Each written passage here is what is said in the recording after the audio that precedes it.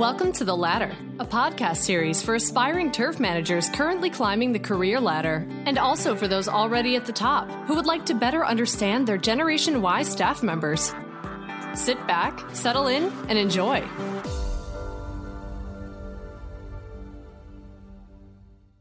Welcome to this episode of The Ladder. I'm your host, John Reitman, and our guest today is Jake Mendoza of Detroit Golf Club in Detroit, Michigan. And Jake, thanks for being with us today. We appreciate your time. Thank you for having me. I appreciate being involved.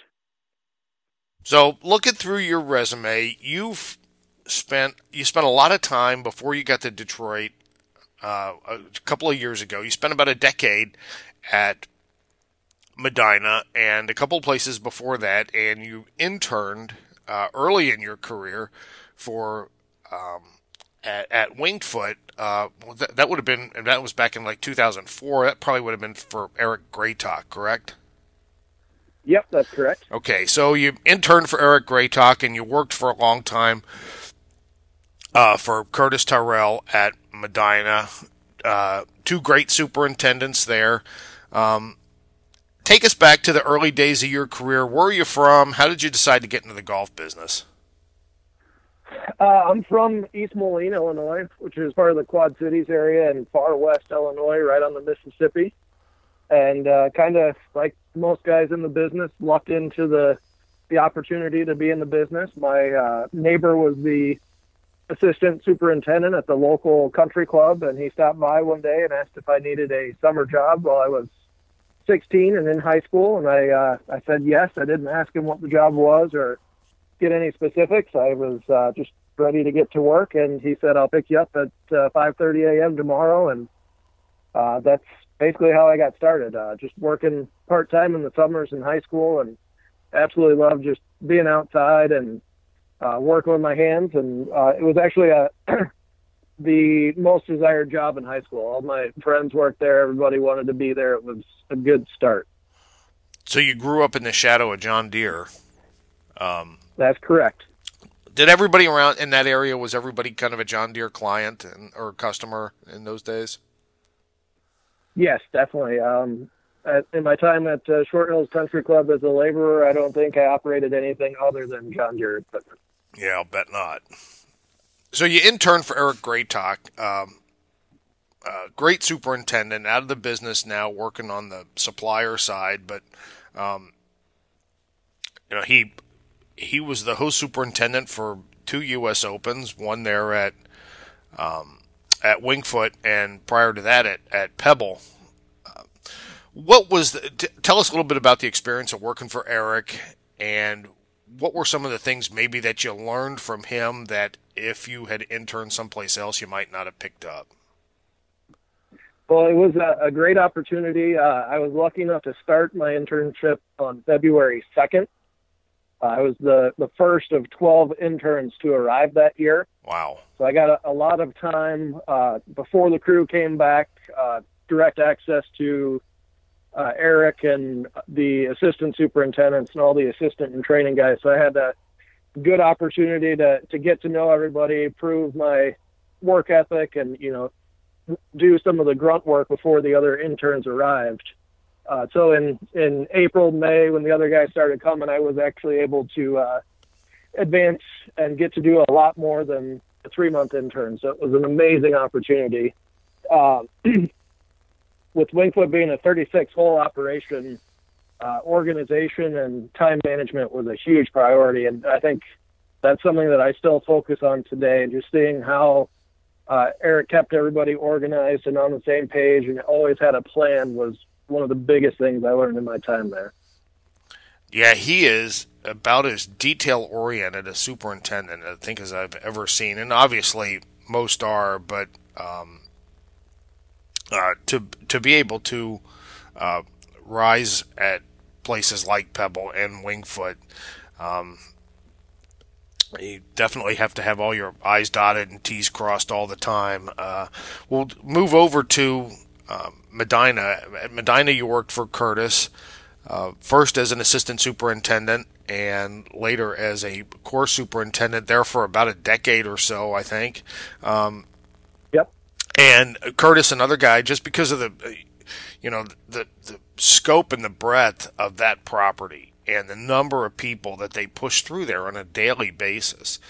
The times I've been to Medina, whether it was when Curtis was there or most recently now with Steve Cook, the place is just has so many golfers all the time, and the conditions are always impeccable. It doesn't matter if you're pushing through, a Ryder Cup or 140 people a day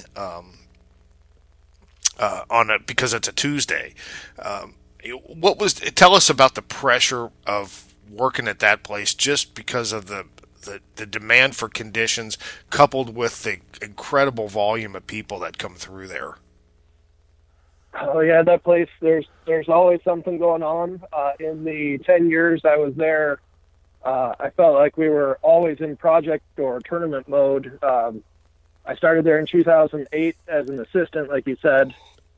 Had the opportunity to work on all three courses, work under three different course superintendents, gain a lot of experience. And then in 2009, we started the course 3 renovation.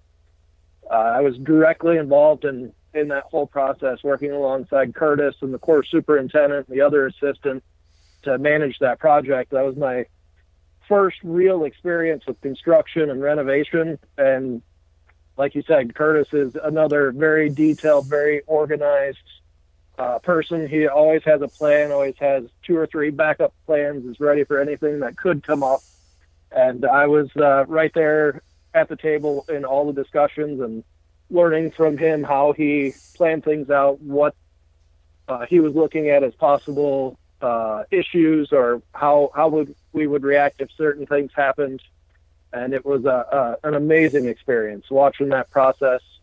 The project went off so well, we finished on time. It was a very condensed project. We actually started September 6th, and we had the golf course open the following June. And we rebuilt all the greens, regrassed all the fairways, and did a lot of tree removals there. So it was a lot of work in a short amount of time. Everything had to be organized and on time, otherwise there was no way we were going to get done. And all that was in advance of the Ryder Cup, correct? Yes, that's correct. That was in preparations for the 2012 Ryder Cup. I was lucky enough right after that renovation to move into one of the course superintendent positions. I moved to course 2, which is the ladies course. It's actually the course that was most recently rebuilt at Medina. I was not lucky enough to work on it after it was redone. I was there before when it was a parking lot for the Ryder Cup, so that was a completely different world compared to the other side of the property on course 3. Felt more like a traffic manager than a golf course superintendent there.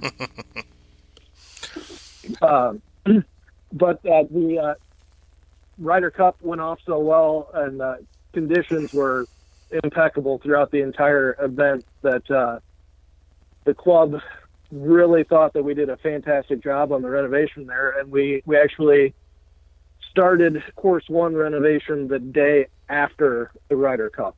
Right. So no more than 12 hours after the event, we had bulldozers going on the other side of the property and trees coming down, and full steam ahead on the next renovation. So there was definitely no shortage of construction renovation experience there at Medina at that time. With a commitment to quality and a passion for sourcing the latest innovations from Europe and North America, Steck Equipment has grown to be the go-to supplier for specialized turf equipment. Check out their line of phrase mowers, material handlers, laser graders, vacuum sweepers, blowers, verticutters, and seeders, decompactors, sand fillers, and much more at steckequipment.com. That's STEC equipment.com.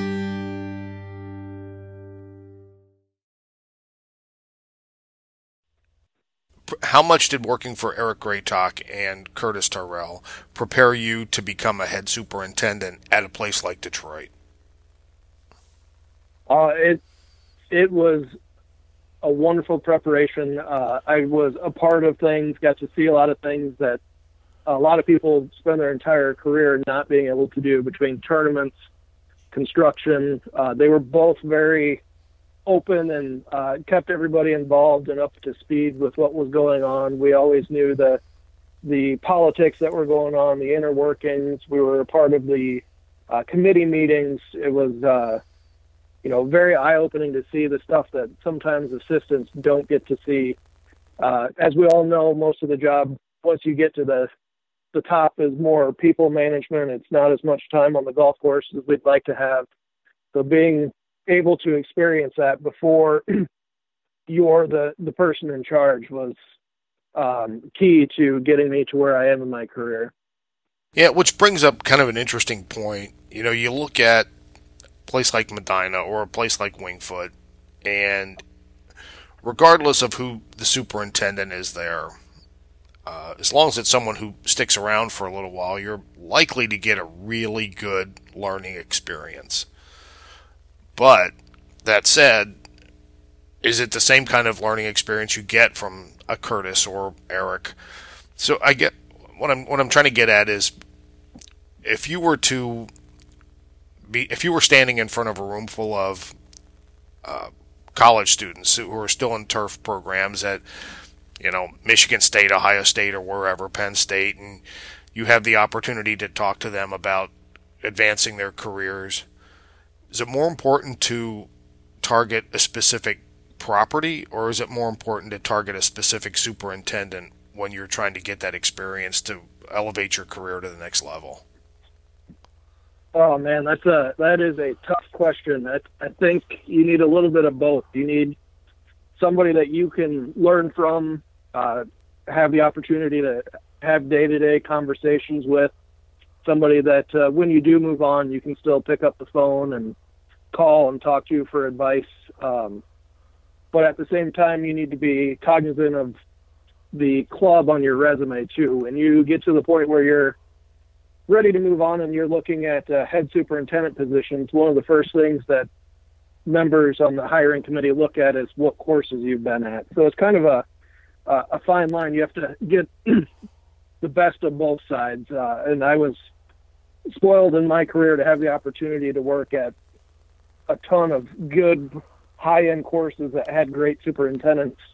One that we haven't talked about yet was Rich Harvest Farms, right, in Sugar Grove, Illinois. We got to work for two different superintendents there, Jason Funderburg and Jeff Verkotrin. Mm-hmm. They were amazing to work for, and one of the best parts about working there was the limited play.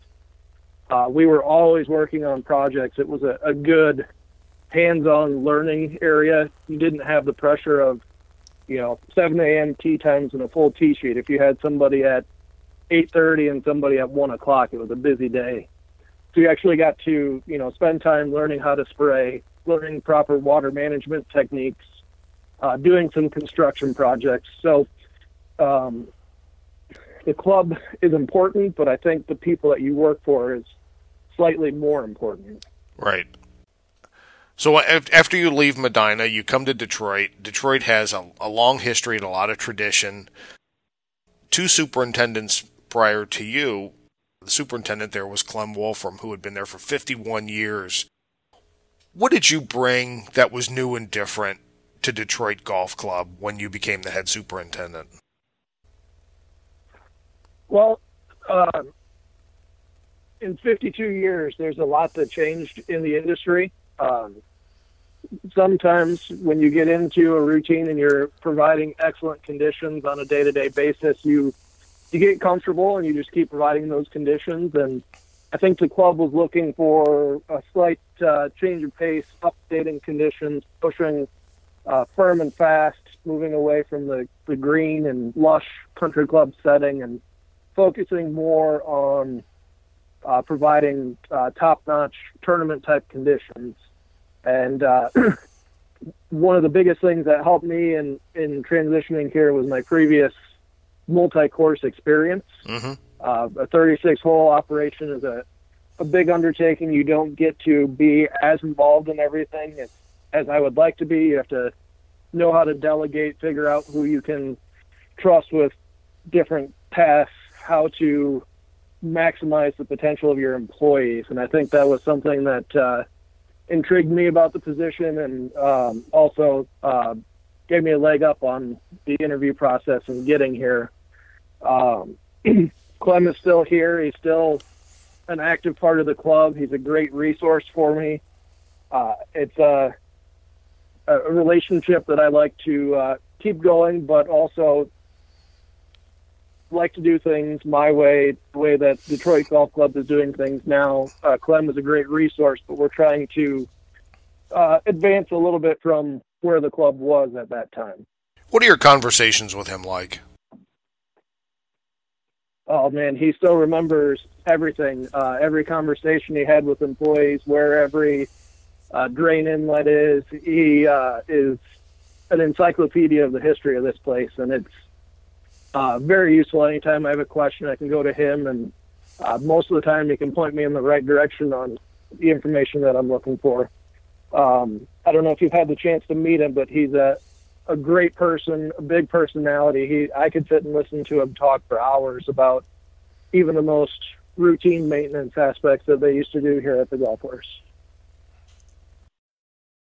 When you have questions about something that comes up on the golf course, every superintendent has that short list of people they keep in touch with. Who's on your speed dial? First is Curtis. I still talk to him almost weekly, call him with questions or just seeking advice, or sometimes it's just calling to talk about stuff outside of work, what we got going on the smoker for the weekend or anything like that. So he's always my first call. And then a lot of the people that I cross paths with at Medina, people that were course superintendents that have moved on and are at their own place, always rely on them for advice and just camaraderie. And one of my biggest contacts is actually Kevin Welp, who was here between Clem and myself. He's another great resource and person to bounce ideas off of for Detroit Golf Club. Now, you've worked for some great superintendents and learned a lot and can attribute much of your own career success to the folks you've worked for. What's your philosophy now as far as helping develop careers of those who work for you now that you're the head guy? I put a lot of effort into that, trying to make sure that everybody on my staff is involved and knows where we're going, what our goals are, how we're going to get there. Not only for helping them advance in their careers, but just for keeping our team organized and on the same page. My goal is to build basically a farm system like we had at Medina. When somebody's ready to move on, we've got somebody ready to move up, and the next person moves into that entry-level position, and we just keep our team flowing, and eventually have other people in the industry that have come through Detroit Golf Club that are calling me for advice and help, or I'm still calling them, and just building our own little network of Detroit Golf Club. In the span of your career, you mentioned how a lot's changed in the last 50 years just at Detroit and the way turf is managed. A lot's changed just in the span of your own career. What are some of the issues that you see? And you've worked sort of in the same geographic area for much of your career. So what are some of the things that you see now, issues, whether it be disease, pest, what have you see now that you didn't see in the early days of your career? I think the biggest thing is actually outside of the agronomic side. It's the labor issue that everybody's facing now, finding people that will come and work for you at the golf course. That entry-level position is probably one of the hardest ones to fill. It's early mornings, adverse conditions outside at times, jobs that people just don't want to do. So finding and recruiting, retaining staff is probably the biggest challenge that's changed in my career. I remember in high school there was a huge line of guys that wanted to work at the golf course in the summer, and be a part of that. Now that is nearly impossible to find. From the golf course side, I think the improvements in technology, mowers, advancements in fungicides and fertilizers have been life-changing. One thing that is unique here at Detroit Golf Club is we do have two golf courses, both designed by Donald Ross. One of them is USGA type greens. The other one is the original push-up green. So trying to manage both of those to the same quality and conditioning has been a huge challenge. Yeah, the labor issue obviously is something that affects just about everybody, regardless of who I talk to and where their course is located.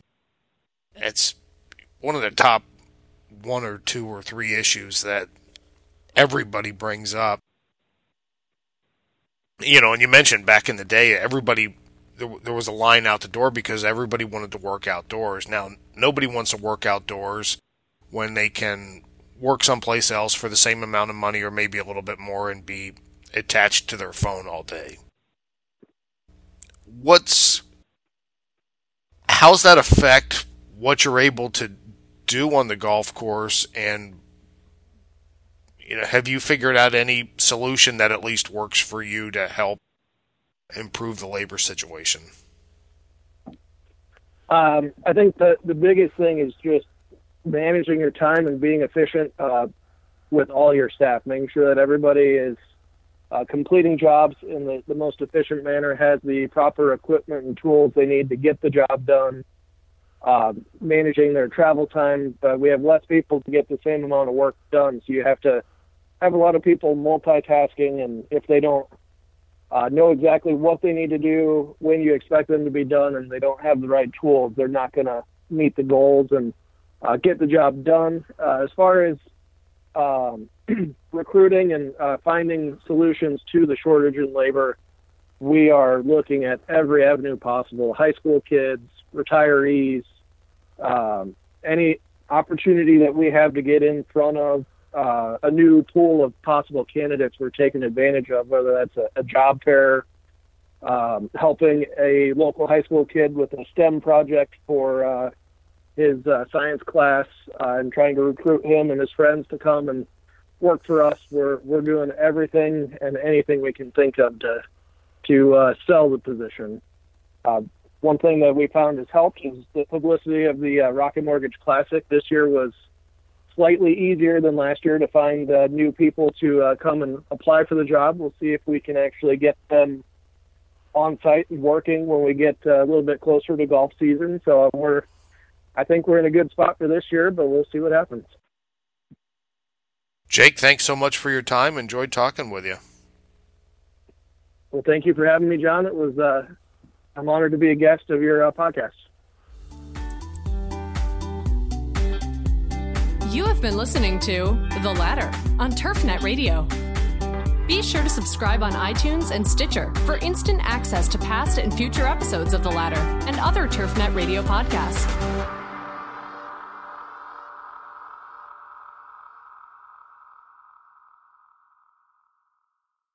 It is Ryan here, and I have a question for you. What do you do when you win?